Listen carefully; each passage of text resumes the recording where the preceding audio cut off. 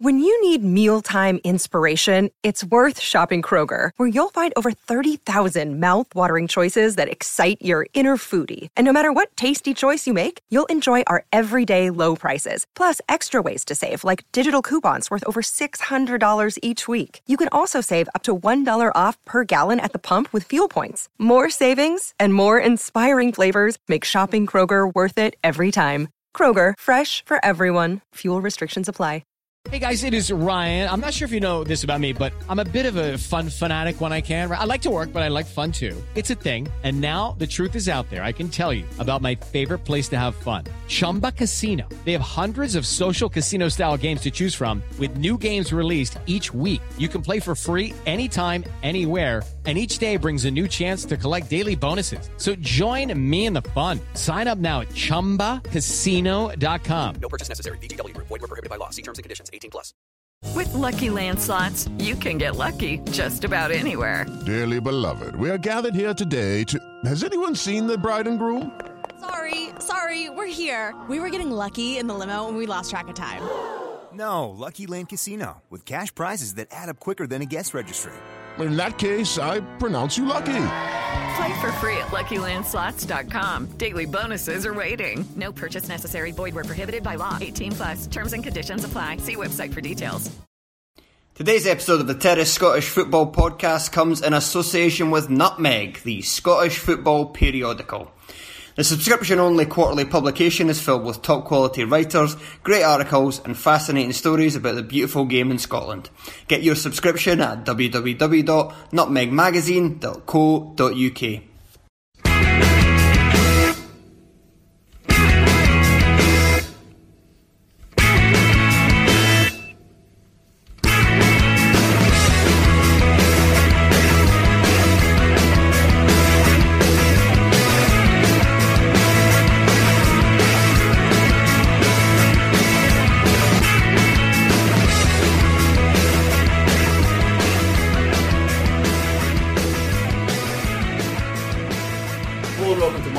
Podcast, the Scottish football podcast that is far more interested in eating fruit than throwing it.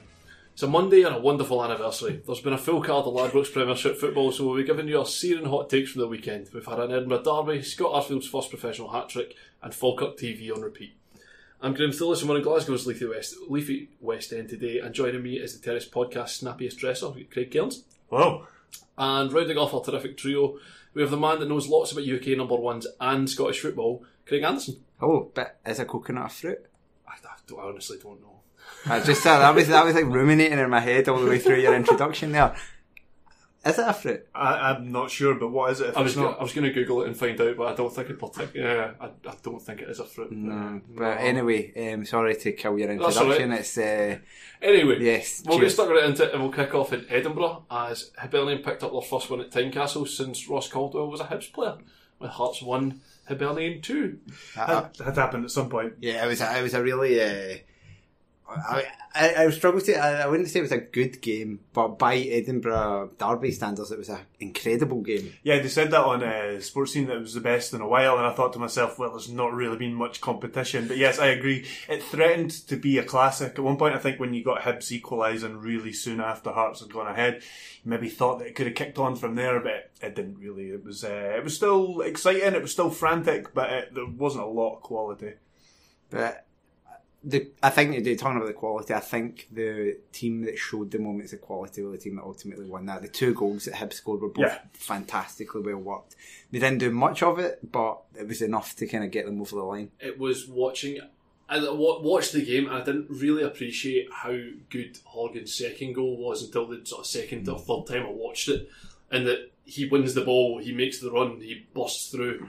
I thought it was an absolutely fantastic goal from Horgan. And again, he just wouldn't leave Hearts at peace at any point during the game, and it's kind of the performance that I think Hibs fans thought they were getting when they signed Horgan. And his first couple of games he really looked fairly electric, and ever since then he's been a wing back, he's been all over the pitch, he's been through the middle, he's been wide, and it was kind of asking the question of where's he best to go.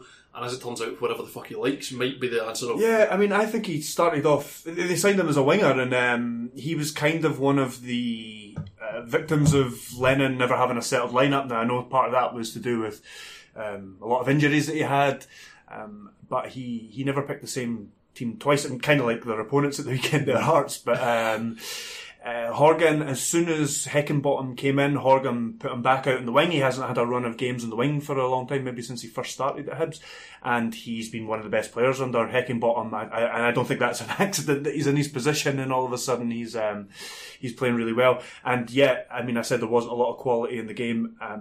You're totally right, Craig. The moments where there were quality were definitely from Hibs. I know the first goal's offside, but they execute it perfectly. And then the second goal, just everything about it, 3 touches and it's in the back of the net. I don't think Hearts did a lot wrong there, to be honest. I think they were just outdone by a really good goal. When you put sorry to interrupt your flow there, but when you put together a team like Levein has, which has been very successful, but it's a lot of big lumbering guys. Now, I'm not saying that as an insult to them, but they are, and you can get picked apart by moments of quality like that, and that's not a reflection on any of the players individually. It's just that they've not got the. If you're going to play your strengths, which is what Hearts do, and say we're going to have this style and this is exactly how we're going to present our football team, this is what we're going to do every week, you will get a lot of success through it. And again, it's something that Motherwell saw last year, that you play to the system and you play to what you've got, you make the best of what it is.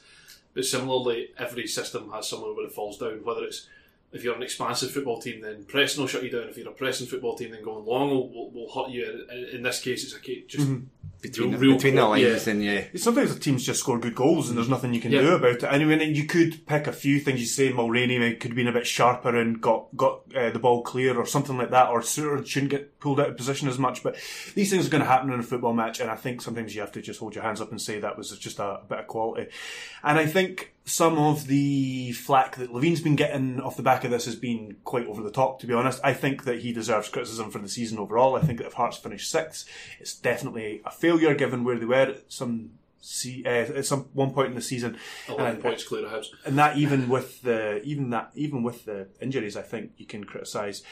But I think for this match on its own, I think it's been very over the top. I think his tactics were decent. They went to 4 at the back rather than 3 at the back against a lone striker.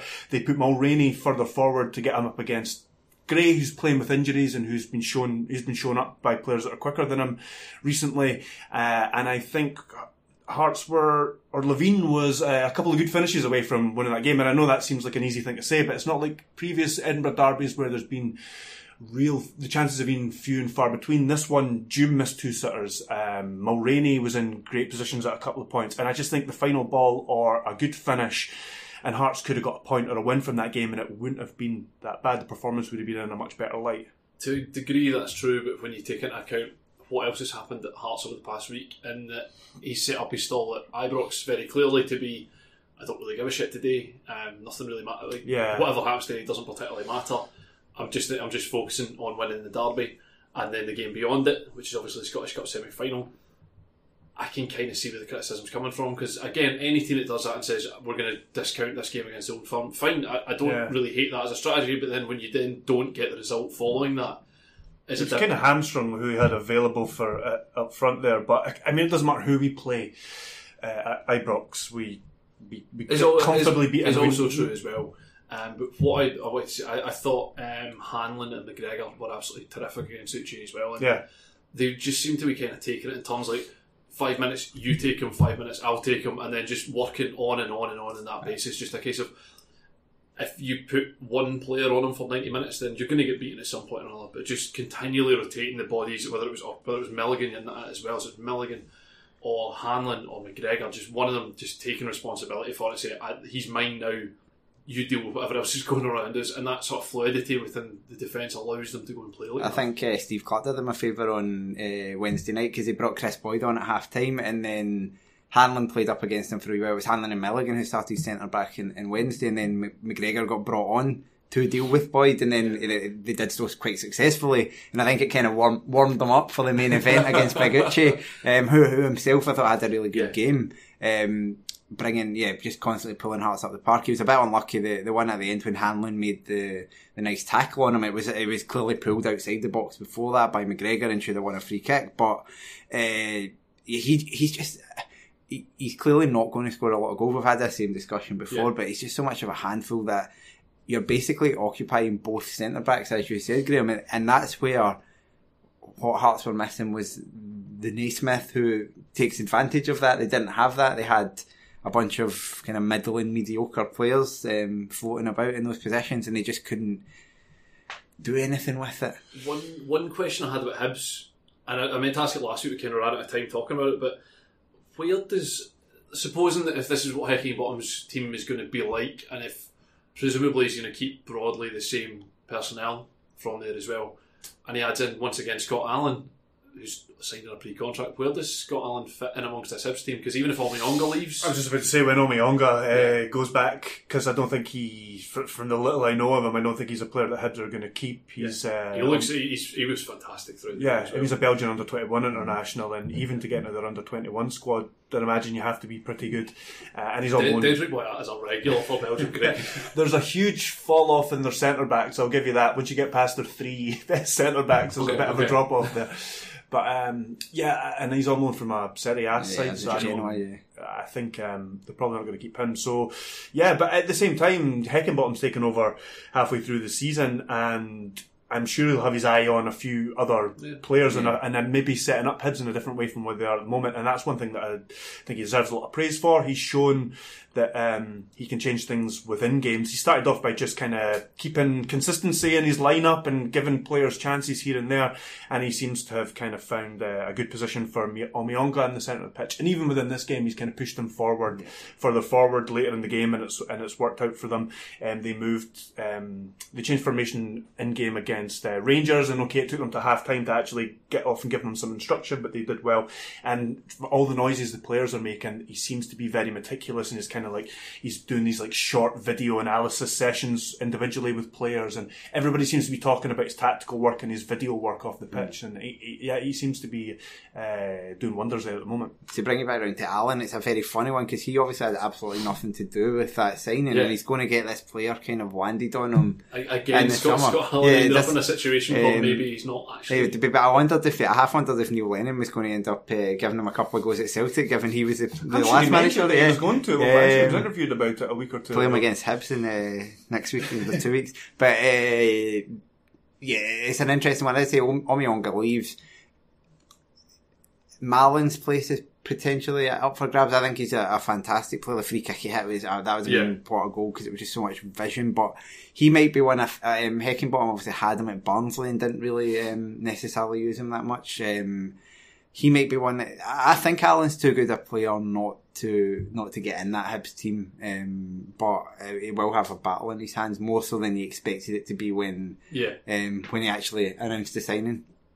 And again, it might be a victim of the circumstance of them not getting that over the line in January to bring him in, because he would almost certainly be playing maybe where Omiyonga is right now. Yeah. So I'm just my final thing on that is that I'm going to add David Gray to my awaiting to be exposed list alongside Scott Bain, and that David Gray seems to keep getting himself in a situation where he looks as if he's about to get done by a winger, like really just absolutely flattened, and still manages to just do enough to get through it. Even if he gets beaten in a game or absolutely torn apart, it's never a downward spiral into a shocking performance. But he's a guy, he looks like a guy who's playing with injuries at the moment, and the amount of times he's down on the turf getting treatment, I think that kind of proves that.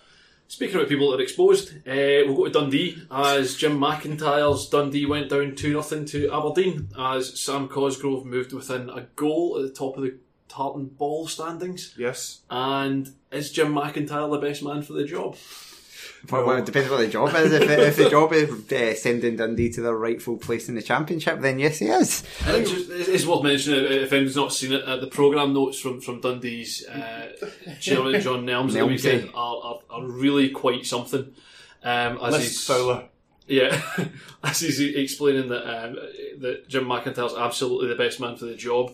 And the data shows this. So Jim McIntyre has played 27 matches as Dundee manager. He's won 3, drawn 8, lost 17, for 21 against 56. A win rate of 11.1%. He's had 7 defeats in a row, with 3 points adrift at the bottom, and got beat 3-0 by Queen of the South, who, as it turns out, are a bottom to middling Championship team at this point. Thanks to Grant Hill for these fantastic stats. Can we add into that they've won 1 league game at home all season, and they're put their season ticket prices up? And they might games. Not even be in the Premiership. And they may have fewer home games in a worse league. Good on you. It's a commitment to the bit, and you have to respect that. I've looked through the Dundee team for both of the last two games, the midweek game and then Saturday, and there were several names on there that I genuinely don't think I could pick out of a lineup. No, like O'Sullivan, yeah.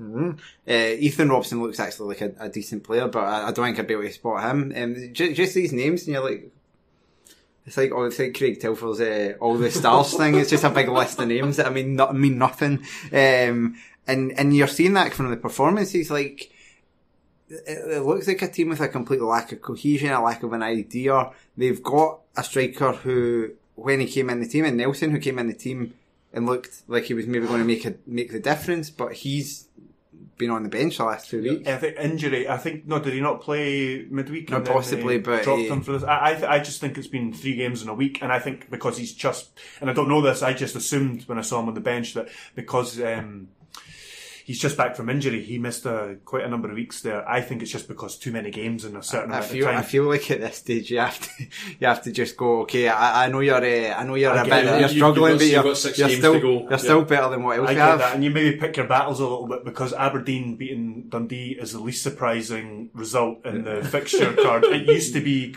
Aberdeen Kilmarnock, but now it's Aberdeen Dundee. Beat them about 400 times in a row. So but yeah, without Nelson, there's no goals in that Dundee team, and it's very worrying. They're cut adrift now, and at this stage of the season, it's just not looking good for them at all. Every Dundee game follows exactly the same pattern of 10-15 minutes. Everything's fine. Dundee have some chances, have some nice play. They knock it about quite well.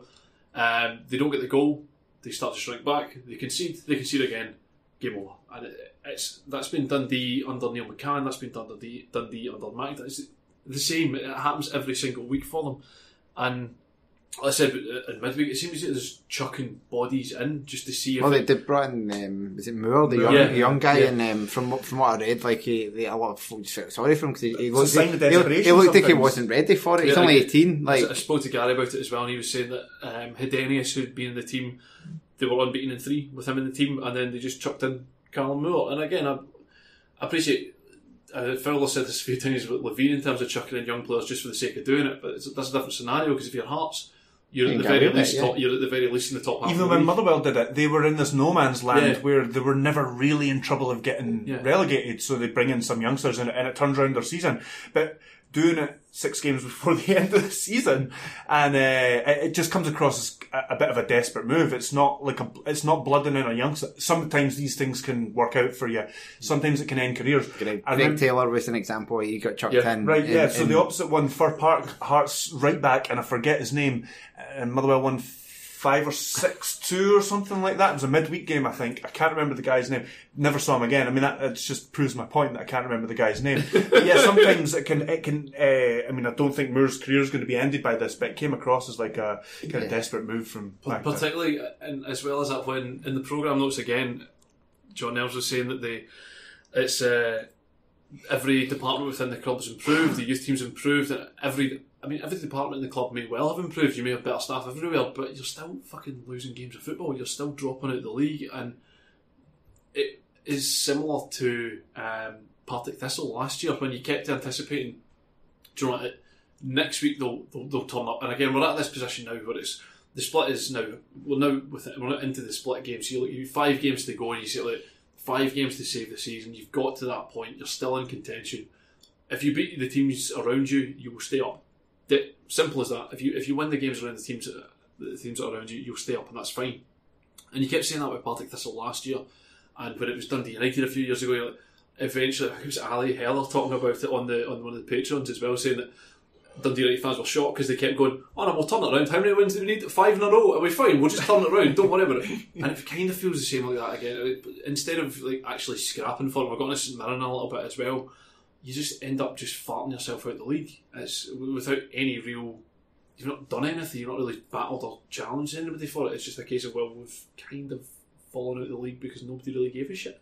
They've got 18 points from 33 games. Yeah. That's atrocious. It's worth noting as well that they needed to win all of their games before... including last week, they need to win all their games and all the post-split games to equal the points tally they got in the Club 12 season. when they were a disaster, or understandably a disaster because they had so little to prepare for it, and at no point did they have any idea what was really happening, and then appointed Balmer Brown. And as well as that, the last 9 times a team has been bottom as the split fixture start has gone down.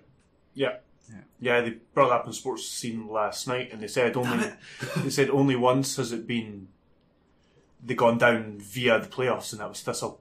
All the other times it's been the team that's gone bottom into the split that's gone down. Yeah, should probably talk about Aberdeen for a bit. Cosgrove's on 20 goals now, and McLennan looked very good again. He's just been brilliant. I mean, we know that McInnes has never been one for bringing through a lot of youngsters, but he's changed that this season. But even some of the ones that have kind of brought through both this season and in previous seasons, they've been in and out, they've done well. He's been one that's just kind of walked in and it's just been excellent since he was given a run, basically. They're a young team, Aberdeen now. They are now, yeah. I think they're the youngest. Cosgrove's young, McLennan's young. We've got Ferguson playing pretty much every game in the middle of the park. Well, that's it. He signed an 18-year-old who's played every... Yeah, McKenna's a young... You totally forget about Ferguson McKenna because they've been there and they're just so established as first team members. You don't really think about it, but again, just kids. Yeah, and it's a really, really, really interesting game coming up for them next weekend because will McInnes stick with McLennan, will he revert to type and do what he does for every single big game, which is just go back to having Niall McGinnon? He'll have like Dom Ball at left or something. I think this is different. I think this was with it not being Rodgers' Celtic now. I don't think he'll overthink it as much. I think he'll know that he's not up against a guy that's as but he lost all four. He lost tactically astute. Yeah, he lost all 4 games in the season to Ronnie Dylas, Celtic in the league, and got finished like 15 points behind him in the table or something. Before the recent kind of turnaround in performances in Glasgow, they do have a much better record in Glasgow in recent times. And they got a draw. They got a draw, and Hampden against Rangers as well. I just think that every other time Aberdeen have come up against Celtic, they've been invincible. At Hampden, I've written them off. I thought that there's no chance that they'll bottle it again, or you know what I mean. And this time I am quiet, but I'm not really quietly. I'm shouting about it on a podcast. But I think they could do it. I do actually agree with you. The Betfred Cup, they were very close. They were not far away at all from it. And ultimately, the Mackay-Steven injury, who he was in good form at the time, he was doing very well at the time, did hurt them very much at the time because they just never. They conceded directly after it because nobody was really in the game for the 5 minutes afterwards. But that's as close as they've come to doing it in the big game against Celtic. I do actually agree with you. I think they'll do it. The only downside is they'll have to do it without Graham Shinnie, which I think is undoubtedly the biggest loss for them. But again, gives another chance for Don Ball to do something different. Don Ball, yeah. Just get Don Ball in somewhere. I'm sure that'll work out absolutely fine. Any more for that? Nah. Magic. We'll head over to Ayrshire. To Perth. No, it wasn't Ayrshire. Wasn't Ayrshire. Yeah. My phone's gone daft here. Where Kilmarnock thoroughly pumped St Johnstone. Yes, it was. I spoke last week about the game against Hamilton and how Hamilton kind of were very meek and offered nothing, and it was a game that was 5-0 going on 10. That was 2-0 going on 10 as well. It was St Johnstone were rubbish when they came to Rugby Park on the opening day of the season. Were beat 2-0 actually. Stupidly defensive. Yeah, they played 5 at the back and were just they just sat and let us play. We went to McDermott Park and they were a changed animal, and it was a 0-0 draw, and they were very, very good that day, and then it was just reverting to type. I think their season's just kind of peaked in the middle and then just gone back downhill again. Obviously the fact they've got absolutely nothing to play for didn't help them, and Kelly were right up for it, 'cause it's such a huge game. Our last chance against bottom 6 side before kind of going into the split, and kind of that carrot of potentially getting into Europe again. Steve Clarke seemed thoroughly excited at the prospect when you heard him interviewed on Saturday, and was talking about the fact we'd have to start pre-season early and all that. But Steve Clarke having to not do anything other than just do football. Probably won't be there. Just a big football. Probably won't even be there. But no, it was just a very one-sided game. Xander Clark kept St Johnstone in it, to be honest. Boyd hit the bar with a header early on, and then he made a fantastic save from Boyd. I initially thought it was a howler from Clark from the goal from my angle, because I thought Dicker had headed it and it had gone through him. But you saw that actually it came off Chris Kane. And it's good that Chris Kane curse has worked in reverse this time as well, because we mentioned him, didn't talk about him, and made a really strong point of not talking about him, and it led to an own goal. Yeah, so it turns out we have that level of power over things. Tommy Wright threw his toys out the pram by making a triple sub at half time. Yeah, that was... Can imagine their dressing room is a fun place at half time. Yeah, it was... they were bad, but they'd actually... The first 25 minutes it was all Kelly, and then for about the next 15 minutes St Johnstone were in the ascendancy, would be a bit strong, but they were slightly better, they were slightly improved. There was a bit of a worry for Kelly's point of view that they were starting to kind of get in the game a wee bit. We got the penalty before half time, which was obviously a really daft handball from Kerr, and then we scored, and then they went off at half time. But yeah, the three changes, it did seem a bit of an overreaction, and it completely didn't work because I'm trying to send messages. I think it was to everybody involved. Do you know what I mean? The players, the fans, especially to Tanser, because he took Tanser off and he had to put Ricky Foster across to left back, play Kerr at right back, and then slot Gordon in at centre half. He brought Swanson on. Swanson just kind of strutted about. Disinterested, yeah, completely. It's so crazy. I also think that St Johnstone, a lot of the non-sexy but successful St Johnstones of the past, their centre midfield has been a real strong point, and they seem to have given that up this season. They seem to just be a really soft touch in the centre of the park. I think it's quite damning when Ross Callaghan's your best central midfielder. Davidson has always struggled and been in and outside with injuries, but he's not been quite as Davidson is a great balance to somebody that can play. And there's always a great balance to somebody that can play, but as soon as you're just not going to get 40 games out of him either. As soon as you ask him to do more than be a big rig, and I don't mean this to be disparaging at all. I think Murray Davis is a fantastic player, as you say. He wouldn't have been at St Johnstone all this time if he had been injury free. I think he's a terrific player, but he's always been balanced with someone like Chris Miller beside him, and guys that can do a little bit more than he can as a footballer. I think just even coming to Rugby Park with a 4-4-2 was just a bit ambitious. Hendry was like his dad, right? His dad getting sent off for elbowing someone, and some San Marino player at Hampden. Well, Callum Hendry left an elbow in on Stuart Finlay early on. We were actually down to 10 men when we scored the opening goal, because Finlay went down to get stitches. It was then big fan. Obviously stitches are not good, but big fan. It's like, stitch me. And then Hendry had then another couple of ones where he could have got a second yellow, got subbed at half time, unsurprisingly.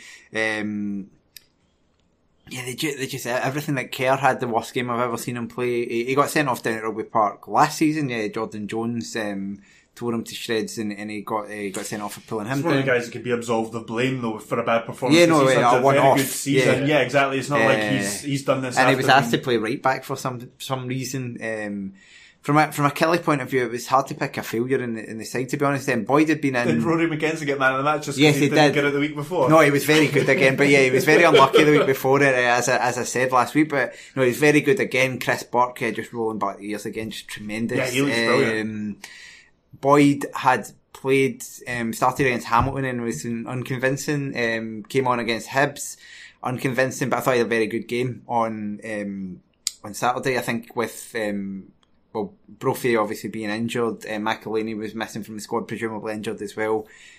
You kind of need Boyd at that point, because you've not got much else. You've got Miller, who came on, who was actually quite decent, but he actually kind of turned in a performance, and he got the goal, brought him level in his second all-time league scorer for Kelly. He was delighted to score. I think coming in, and then he should have had a second goal. It was a terrible offside decision. Yeah, it was. There wasn't much complaint at the time. I think mainly there wasn't much complaint at the time because the game was done. The second half was just such a weird affair because there was just nothing.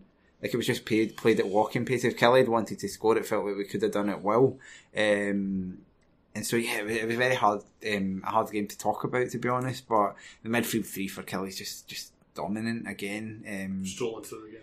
And you feel sorry for someone like Tish Balla, who'd had come in and had a couple of really good games, but Power was back fit and obviously took his place again. And it's five massive games, I think, for Kelly going forward. I think qualifying for Europe would just be massive for the club, because it's been. I was in first year at school the last time we did, so it was 18 years now. Yeah, 2002 maybe was the last time. So yeah, 17, 18 it just years. Gives a whole sort of buzz around the start of the season as well. And yeah, I don't like being in this position. I like just being able to turn up to. I was saying that on Wednesday night when I went to Easter Road. I like being able to just go to games with like no jeopardy involved. Just be like, this is fine. And I'm sitting at Easter Road like, no, this game actually means something, and we've got 5 more that mean something. I've had to keep back holidays for work just in case I need to go to fly out to Azerbaijan in June or something. But it's I mean, you wouldn't swap it really for anything else. I'm looking forward to post-Black. So from one club with 5 big games to 2 clubs with 5 big games, as Accies drew 1 each with St Mirren. Goals from Steve Davies and Anders Dreyer. Yeah, it looked like a great game. Shrug Anders Dreyer, don't know. Yeah. But yeah, I fully agree. It looked like a smashing game of football. Terrific turnout from St Mirren fans there as well. I think they said there was like 1,700 St Mirren fans there. Just brilliant. Fantastic to see. Yeah, just look non-stop with, and sort of started fairly on with Scott McMahon completely forgetting how football works and just passing directly to a St Mirren player within the box. Their defence for the first 25 minutes, Accies looked shocking, just all over the place. I'm astonished they didn't concede. It's probably the sort of thing that they played like that last week, but they kind of showed it up in midweek a bit. It's weird. The structure just seems to be non-existent. From game to game with Rice, he changes personnel and shape very often from game to game and within game. And for the start of this match, it's like they just left their fullbacks exposed, and it was a wonder that St Mirren didn't go ahead. The chances from Lions, they really got to do better there. The first one, he just hesitates for too long. The second one, I think he's trying to be like Messi and kind of dink over the keeper, and he's just absolutely fluffed it. I think the first one, I think it's just a case of he's so astonished. Like, it's one of the most incredible passages of football I've seen this season, because not one of the Hamilton defenders does what you should be doing. Kilgallen sort of swings a pass over to Gordon, who is standing with like a really weird body shape, like facing his own goal with the ball, and then plays an awkward pass to McMahon, who then just starts running towards his own goal, and then sees Lyons, just gives it to him. Lyons, you can see him sort of looking at it going, what the fuck? Like, I don't know what to do. Like, none of this makes any sense. And then Accies started to try to just lump it towards Davies or Davis. I don't know which one you pronounce it as. And it seemed like the ball was just bouncing off him, and Hamilton players were still picking it up, like 10 yards away from him or something. But his touches were landing absolutely nowhere near him. But he scored a really good goal in the end. That was some finish. He looked like a public player when he was running away. So he just everything about him. It's just like somebody who does something absolutely. That's the striker they needed. Yeah, the striker they needed for a long time. Like a fives player who turns up and just looks more out of shape than everybody else, but then has just got this knack of picking the ball up inside the attacking half, anywhere inside the attacking half, and just putting it in the corner, into those kind of low, wide goals that you get in fives. He was again. It's just none of that. Again, none of that makes any sense. And again, you look at the January signings. I was entertaining myself with this. Like, in January, would you rather, if you're Accies, would you rather have signed Andrew Davies or Steve Davies? And looking at it, you go, I'd take Andrew Davies because he's an actual centre half and he seems to know what he's doing. Played in this league before, won a cup. Not injury prone. Not injury prone. But you get Steve Davies, a guy who, as you say, doesn't even look like a pub league player. Looks like he just runs a pub. Yeah. Just as a physical shape of a human being, looks like he runs a pub. But yet, got his goal. Absolutely fair play to him. And then obviously we see once again that Ziggy Gordon is a friend of a View from the Terrace, but Ziggy Gordon, I've never seen a player more consistently look more guilty. Yeah. Every time Ziggy Gordon gives away a penalty, he does that thing where he immediately throws his hands up and goes, "It wasn't me." Yeah, it was. It was a wee bit soft as well. He made it look way more of a penalty. He got away with one in the first half. He did, yes, but he makes it look so much more of a penalty with his reaction for it. So you kind of. But Dreyer obviously got up and smashed it in as well and didn't try any fancy shite like Simeon Jackson. Simeon Jackson's off penalties until the end of the season. But there was a massive goal for St Mirren, and I think fair play, like as we talked about with Dundee, both of these teams have got the fight for it. You can see that, and their supporters are behind them both sides. like St Mirren, for St Mirren to take that number of fans when they've been so chronically poor for a long time, shows that they do believe, whether rightly or wrongly, they still believe in the manager, and they still believe in the players there. The thing is, as well, that's St Mirren kind of had to. It wasn't a must win, but certainly a must not lose. Yeah, because if they lose, then they are cut adrift from Accies, and then it is ultimately a case of keeping your momentum going until you get to the playoffs. But they're missing McGinn, McGuinness, McKenzie, Ferdinand, McAllister, missing all these guys from the team and still getting a draw out of it. I find it incredible. I also, to add to that, think that it's a decent point. They're away to one of their relegation rivals, and it keeps them in exactly the position they were with respect to Hamilton. Takes them a point away further from Dundee, and it's looking chronically bad for Dundee, as we discussed You look at earlier. that St Mirren squad and you think, like, they probably won't, but they could win all 5 games after the split. They look. You wouldn't say that about Dundee. You finally look at St Mirren's squad and the players they've got. I know on A View from the Terrace they were talking about Popescu as centre half, who's looked terrific. Hladky looks fucking unbelievable. He was the other guy I was going to add. That was going to be my second point that I made. I think he's been great. He's been a really safe pair of hands. To pick an absolute utter cliche to use about a goalkeeper, but what I was going to say specifically was that save right at the end of the game. Yeah. That not only is it like technically a good save and it's material in that it brings them a point against one of their relegation rivals. I just think the psychology of that, him being there, that they have a sturdy goalkeeper at the back there going into this relegation battle. And like I was saying, I think that this is a decent point. Okay, ideally you want to win this game and draw Hamilton closer to you, but I think it's a really good point, because if you just look at the form, it continues that good form. That's 3 draws and 2 wins in the last 8 now, and I think that's very good form for a relegation threatened side.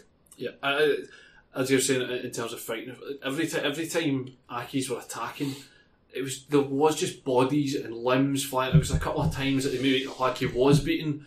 But then I think it was Erhan was back in the line clearing it away. And again, a young guy in the team who you could easily taking responsibility and say, like, we're not going to, particularly we're not going to lose today. And it's something that we're seeing from both, like you say, both St Mirren and Accies that we're really not seeing from Dundee at all. That's why I actually, just on him, I really like Erhan just because of the attitude. I think his attitude's spot on for a young, I think he's very young, I think 17, 18 coming into that team. They're struggling playing the top flight. His debut was against Celtic and he was very good, or at least certainly his top flight debut anyway. And he just looks like one of these players that's just learning all the time, and you forget, a bit like Lewis Ferguson, you forget how young he is when you see him play, because he doesn't betray that in any way. So it'd be interesting when you see him standing next to people. Oh yeah, no, that's right. But I think he's one that even if they go down, he would back in the top flight, whether with St Mirren or someone else within a couple of years. Yeah, I was thinking about it earlier. I was trying to think of a St Mirren goalkeeper that looked anywhere like that I've ever seen anywhere close to the things that Hladky's been doing. And nah, he's for me the best St Mirren goalkeeper I've ever seen for them. And that's not Jamie Langfield. Probably not Jamie Langfield. Definitely not Craig Sampson. Anyway, from one defensive fucking shit show to another. Motherwell 0, Rangers 3. It wasn't so much a defensive shit show as a. We literally gave them 3 goals. Yeah, you did. But the 2 of them were through giving up possession rather than poor defending. I mean, I know there's kind of like we're getting into a grey area there, but yeah, it was Motherwell thinking that they could pass the ball out from the back for 90 minutes. Only of the back 5, I think only Grimshaw could be absolved of blame for any of the goals. To be fair, Rangers were very good. It's dead easy to, and it is in a large point correct to highlight that Motherwell were really poor defensively and giving the ball away. But when Motherwell went long, Rangers, Katic was imperious all day at the back for Rangers, which was again, I've not seen. I can't even remember the last time I saw Katic playing football. Came in for one game a few weeks ago, but yeah, it's been Worrell and Goldson for the longest time. Katic was dominant. Anything that came along, you'd main grappling a bit with Goldson, and Katic was just coming through, cleaning everything out. So anytime we went long, Motherwell were losing the ball. Anytime they went short, they were giving goals away. So Rangers were very, very good. Again, Glenn Kamara was terrific throughout the game. Just continue to keep the ball moving, continue to sort of cut down angles, which again, it still baffles me they didn't make it into the Old Firm game, but nonetheless. Motherwell were pretty fucking rank. We've only picked up a handful of points all season against top 6 sides. So somebody kept claiming that we'd only picked up 1 point against the top 6, and it was the game against Rangers, but we beat Aberdeen as well, so that's definitely Drew with Kelly as well. Yeah, load of bollocks. Probably beat Hearts somewhere, no? You did beat Hearts. Load of bollocks. Yeah. Like I say, it's a stat that's been repeated a bunch of times with Motherwell fans. It's absolutely bollocks. Oh yeah, the Doyle mistake. Yeah, there you go. Yeah, absolutely bollocks. But they've really Motherwell are playing exactly to their level at the moment, which is kind of all I wanted this season, which is to play at a level. And we are. It's your first defeat at home since that Ross County Cup match, and you think about how bad things were after that game. Yes. They're playing at a level. We're beating teams we should be beating. We're losing to teams that we should realistically be losing to. The really frustrating thing for Sunday was just how easy we made it for Rangers. Yeah, the one thing when you play a big game against any team like that, when you're not favourites, the last thing you want to do is give away 1 goal cheaply, but giving away 3, it's like you're just giving yourself no chance of taking anything from the game. Even with that, even the times that Motherwell conceded, like 22, 39, 60, like 22 minutes in, like you've made it through the first 20 minutes, you're in the game, we're competing reasonably, fuck. Just before, keep it tight till half, fuck. Don't make it to half time. The second half, maybe go out. Again, start the second half, started quite brightly, maybe get a goal, but fuck, conceded again. And at that point, fucking, what are we doing here? This is absolute nonsense. Again, Motherwell, just there's a lot of things going on just now. I'm assured by my barber that Declan Gallagher signed, which is good. It's the hottest tip that I've had this week. Looks like you've seen him recently as well. Yeah. Saw it on Friday night. Sorted out so you can now see my brain at the side of my head. But just the number of bodies that Motherwell have not played at the moment. Connor Salmon, who netted a brace today for the reserves. Danny Johnson and Liam Donnelly in the stand. Hartley McHugh in the bench. There's a lot of movement going on. Robinson continuing to speaking, as I said on Thursday, just speaking in fucking different levels of Instagram like you're a 16-year-old lassie. Do you think it's slightly worrying that Motherwell have kind of slipped back into poor run of form again? It seems to have kind of gone under the radar a little bit. I think it's just 2 wins in the last 7 or 8 or something. And okay, I know that Motherwell weren't expected to keep that win going and win every week or anything like that, but it was a decent run of games, decent run of fixtures that they had for a while there. And I just wonder whether it's a bit of a purple patch that's kind of gone now, and then we see how this young team can kind of come out of that. And then when you also throw into the mix, there's quite a lot of players that might not be there next season. So, I mean, I suppose a double question would be, what is it for Motherwell between now and the end of the season? Is it just kind of blooding more youngsters and that kind of thing? And is it slightly worrying, the kind of form that they're going back into just now over the longer term? Ultimately, no, it's not worrying, because we're not Dundee, we're not St Mirren, we're not Accies, and the first half of the season looked very much that I would have bet that we were more likely, while we sat in that sort of middle ground between not quite challenging for top 6 and not getting relegated, I would have bet far more that we were likely to slip into the relegation battle than a stroll to 7th or 8th or 9th position. Ultimately, between now and the end of the season, play kids. I don't think James Scott's ready for first team football, but you're not going to know, and you get very few opportunities to just play 5 games and say, on you go, just go and have a run of games. Curtis May's not going to be here next season. Maybe a left back you can chuck in there. Fucking a mystery to the world. But Curtis May is going to be away. My favourite thing of the week was Derek McInnes saying he'd take him if he stayed in Scotland, so I'm really looking forward to. I saw that recently as well. Aberdeen's strike partnership of Stevie May and Curtis May in 55 appearances, 7 goals. Aberdeen not learned their lesson. No, it would appear not, but he's going to be away. Louis Moult maybe, but not Curtis May. But yeah, he's going to be away, so play James Scott. He doesn't look ready, but you get 5 games when you get 70-80 minutes out of him for 5 games in a row. He's not going to get worse for the experience. So no, play him. Get some minutes in Jamie Semple, get Adam Livingston into the team, just play young players and see what happens. There's nothing to lose there. There's possibly everything to gain next season, so that at the start of next season they go in to the Betfred Cup group stages having played 5 games at the end of the season, and you know that you can hang your hat on them because they're going to be up against, you know that they can play against men, essentially. So yeah, absolutely, I find it really difficult to worry about Motherwell at the moment because we're fine. Anyway, is that us? So yeah, that leaves us Celtic 0, Livingston 0, which was Livingston's first ever point at Celtic Park. Oh yeah, sorry, we should probably. I just shrugged. It looked like it had all the intensity of a testimonial. I shrugged before you gave out the Livy's first ever point there, which I suppose is quite impressive. Yeah, but yeah, well done to them. It was just a dull game. Like Celtic are in pre-season. Pre-season mode. They're just strolling about. They should have still won the game. Burke missed an absolute sitter at the end. You can understand why he missed it, because there was like a player kind of bearing down on him and he was all over. I just think that's Burke all over though, where he's worked the yard and the angle. He's got past the player, he's clear, but he doesn't have an end product and he doesn't have any composure. I think it was just it was Burke in a microcosm, I think. Yeah, but it's very hard to take anything away from that game, because you're like, well, Celtic know they're going to win the league. The one thing you would say is I don't think they would have drawn that game under Rodgers. No. So I think the narrative coming away is, if you're keeping Neil Lennon, you're going to get shit shows like that occasionally, but ultimately, I think they've got a challenge. They've got a question now, which is you keep Neil Lennon, who will probably get them the 10 in a row.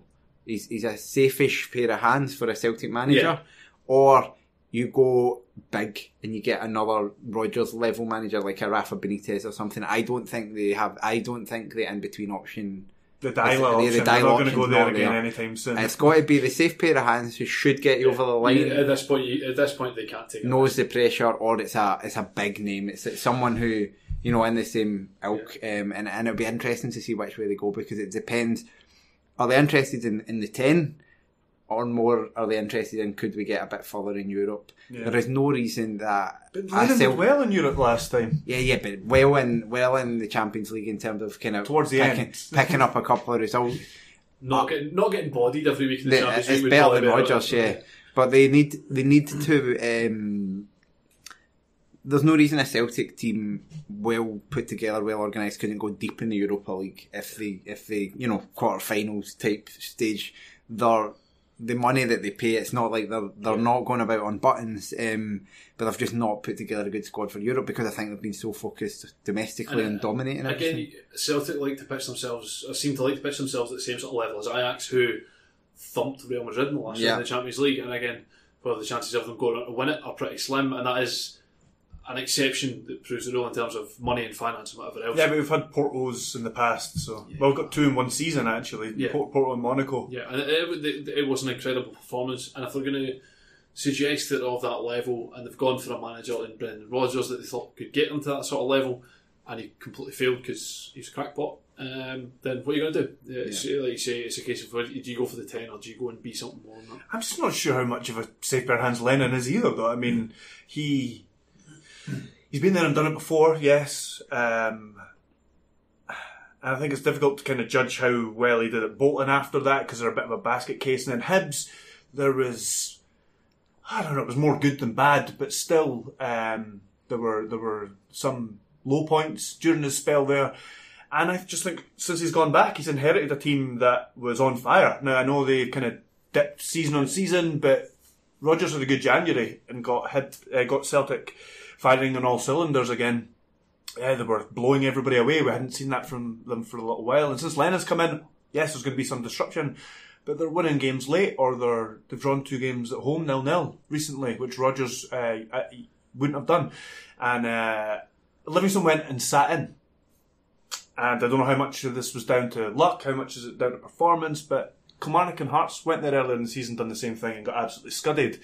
And like I say, I don't know how much of that's to do with the respective team's performance, or how much of it's to do with the change in manager, with it being Hearts and Kilmarnock being up against a Rodgers Celtic, and being up against a Celtic were motivated for both of those games, because Kelly were top of the league when they went to Parkhead. I think Hearts may also have been top of the league at that point, or very close to it. And so Celtic are out to smash them and to prove a point. Yeah. They're playing Livingston on a Saturday afternoon when nobody gives a fuck. They've just won the Old Firm game. There's absolutely no pressure on them. They're bigger games the following week. There's no jeopardy in that game at all. They were given game time to a couple of players that were just come back from injury to add to that as well. For me, if Brown had been leaving in the summer, if Brown hadn't signed a new contract and they'd given the job to Lennon, I think that would have been quite interesting. If Brown, obviously Brown's staying because he extended his contract, kind of because of that, I wouldn't give the job to Lennon, because if Brown is there for another 2 years, if it's Neil Lennon, he'll start him every week. If it's somebody else there, they might not. I just think as well, against Hibs, was mentioned earlier how much he kind of chopped and changed things when it wasn't going well. And even at the weekend there, he's gone to a back three and he's played 3 centre-halves against Dolly Menga. You don't need to play 3 centre-halves against Dolly Menga. And you know Livingston are going to leave one forward up, and whether they play 3 or 5 at the back, they're going to have one isolated forward up top. And you just don't need the 3. I don't know why I'm going to list them. They didn't need the 3 centre-halves. Yeah. But I think that the fact that we've spent all the time discussing that says everything you need to say about the game. Magic. So I think I've rounds off the weekend's action quite nicely. We are off to record Textra, where you guys have provided some mailbag questions for us, so we'll work our way through them. You can contact us at terracepodcast@gmail.com, on Twitter, on Facebook, all of our individual Twitters. If you want to get in an argument with us, that's absolutely fine as well. The TV show which was inspired by this podcast, A View from the Terrace, will once again be on BBC Scotland on Friday at 11 PM. Probably on BBC One. Probably followed by like some other classic film on BBC One after that as well. But I haven't looked at the TV schedule, and Robert's not here, so sorry, Robert. But yeah, please do tune in. The guys will be back on Thursday. I believe they're going to be talking about some sort of Edinburgh nonsense, so it won't be as much fun. All about rugby again. Yeah, that's us. So yeah, do enjoy the rest of your week. Thank you. Bye. Cheers. Sports Social Podcast Network. Hey guys, it is Ryan. I'm not sure if you know this about me, but I'm a bit of a fun fanatic when I can. I like to work, but I like fun too. It's a thing. And now the truth is out there. I can tell you about my favorite place to have fun. Chumba Casino. They have hundreds of social casino style games to choose from, with new games released each week. You can play for free anytime, anywhere. And each day brings a new chance to collect daily bonuses. So join me in the fun. Sign up now at ChumbaCasino.com. No purchase necessary. VGW Group. Void where prohibited by law. See terms and conditions. 18+.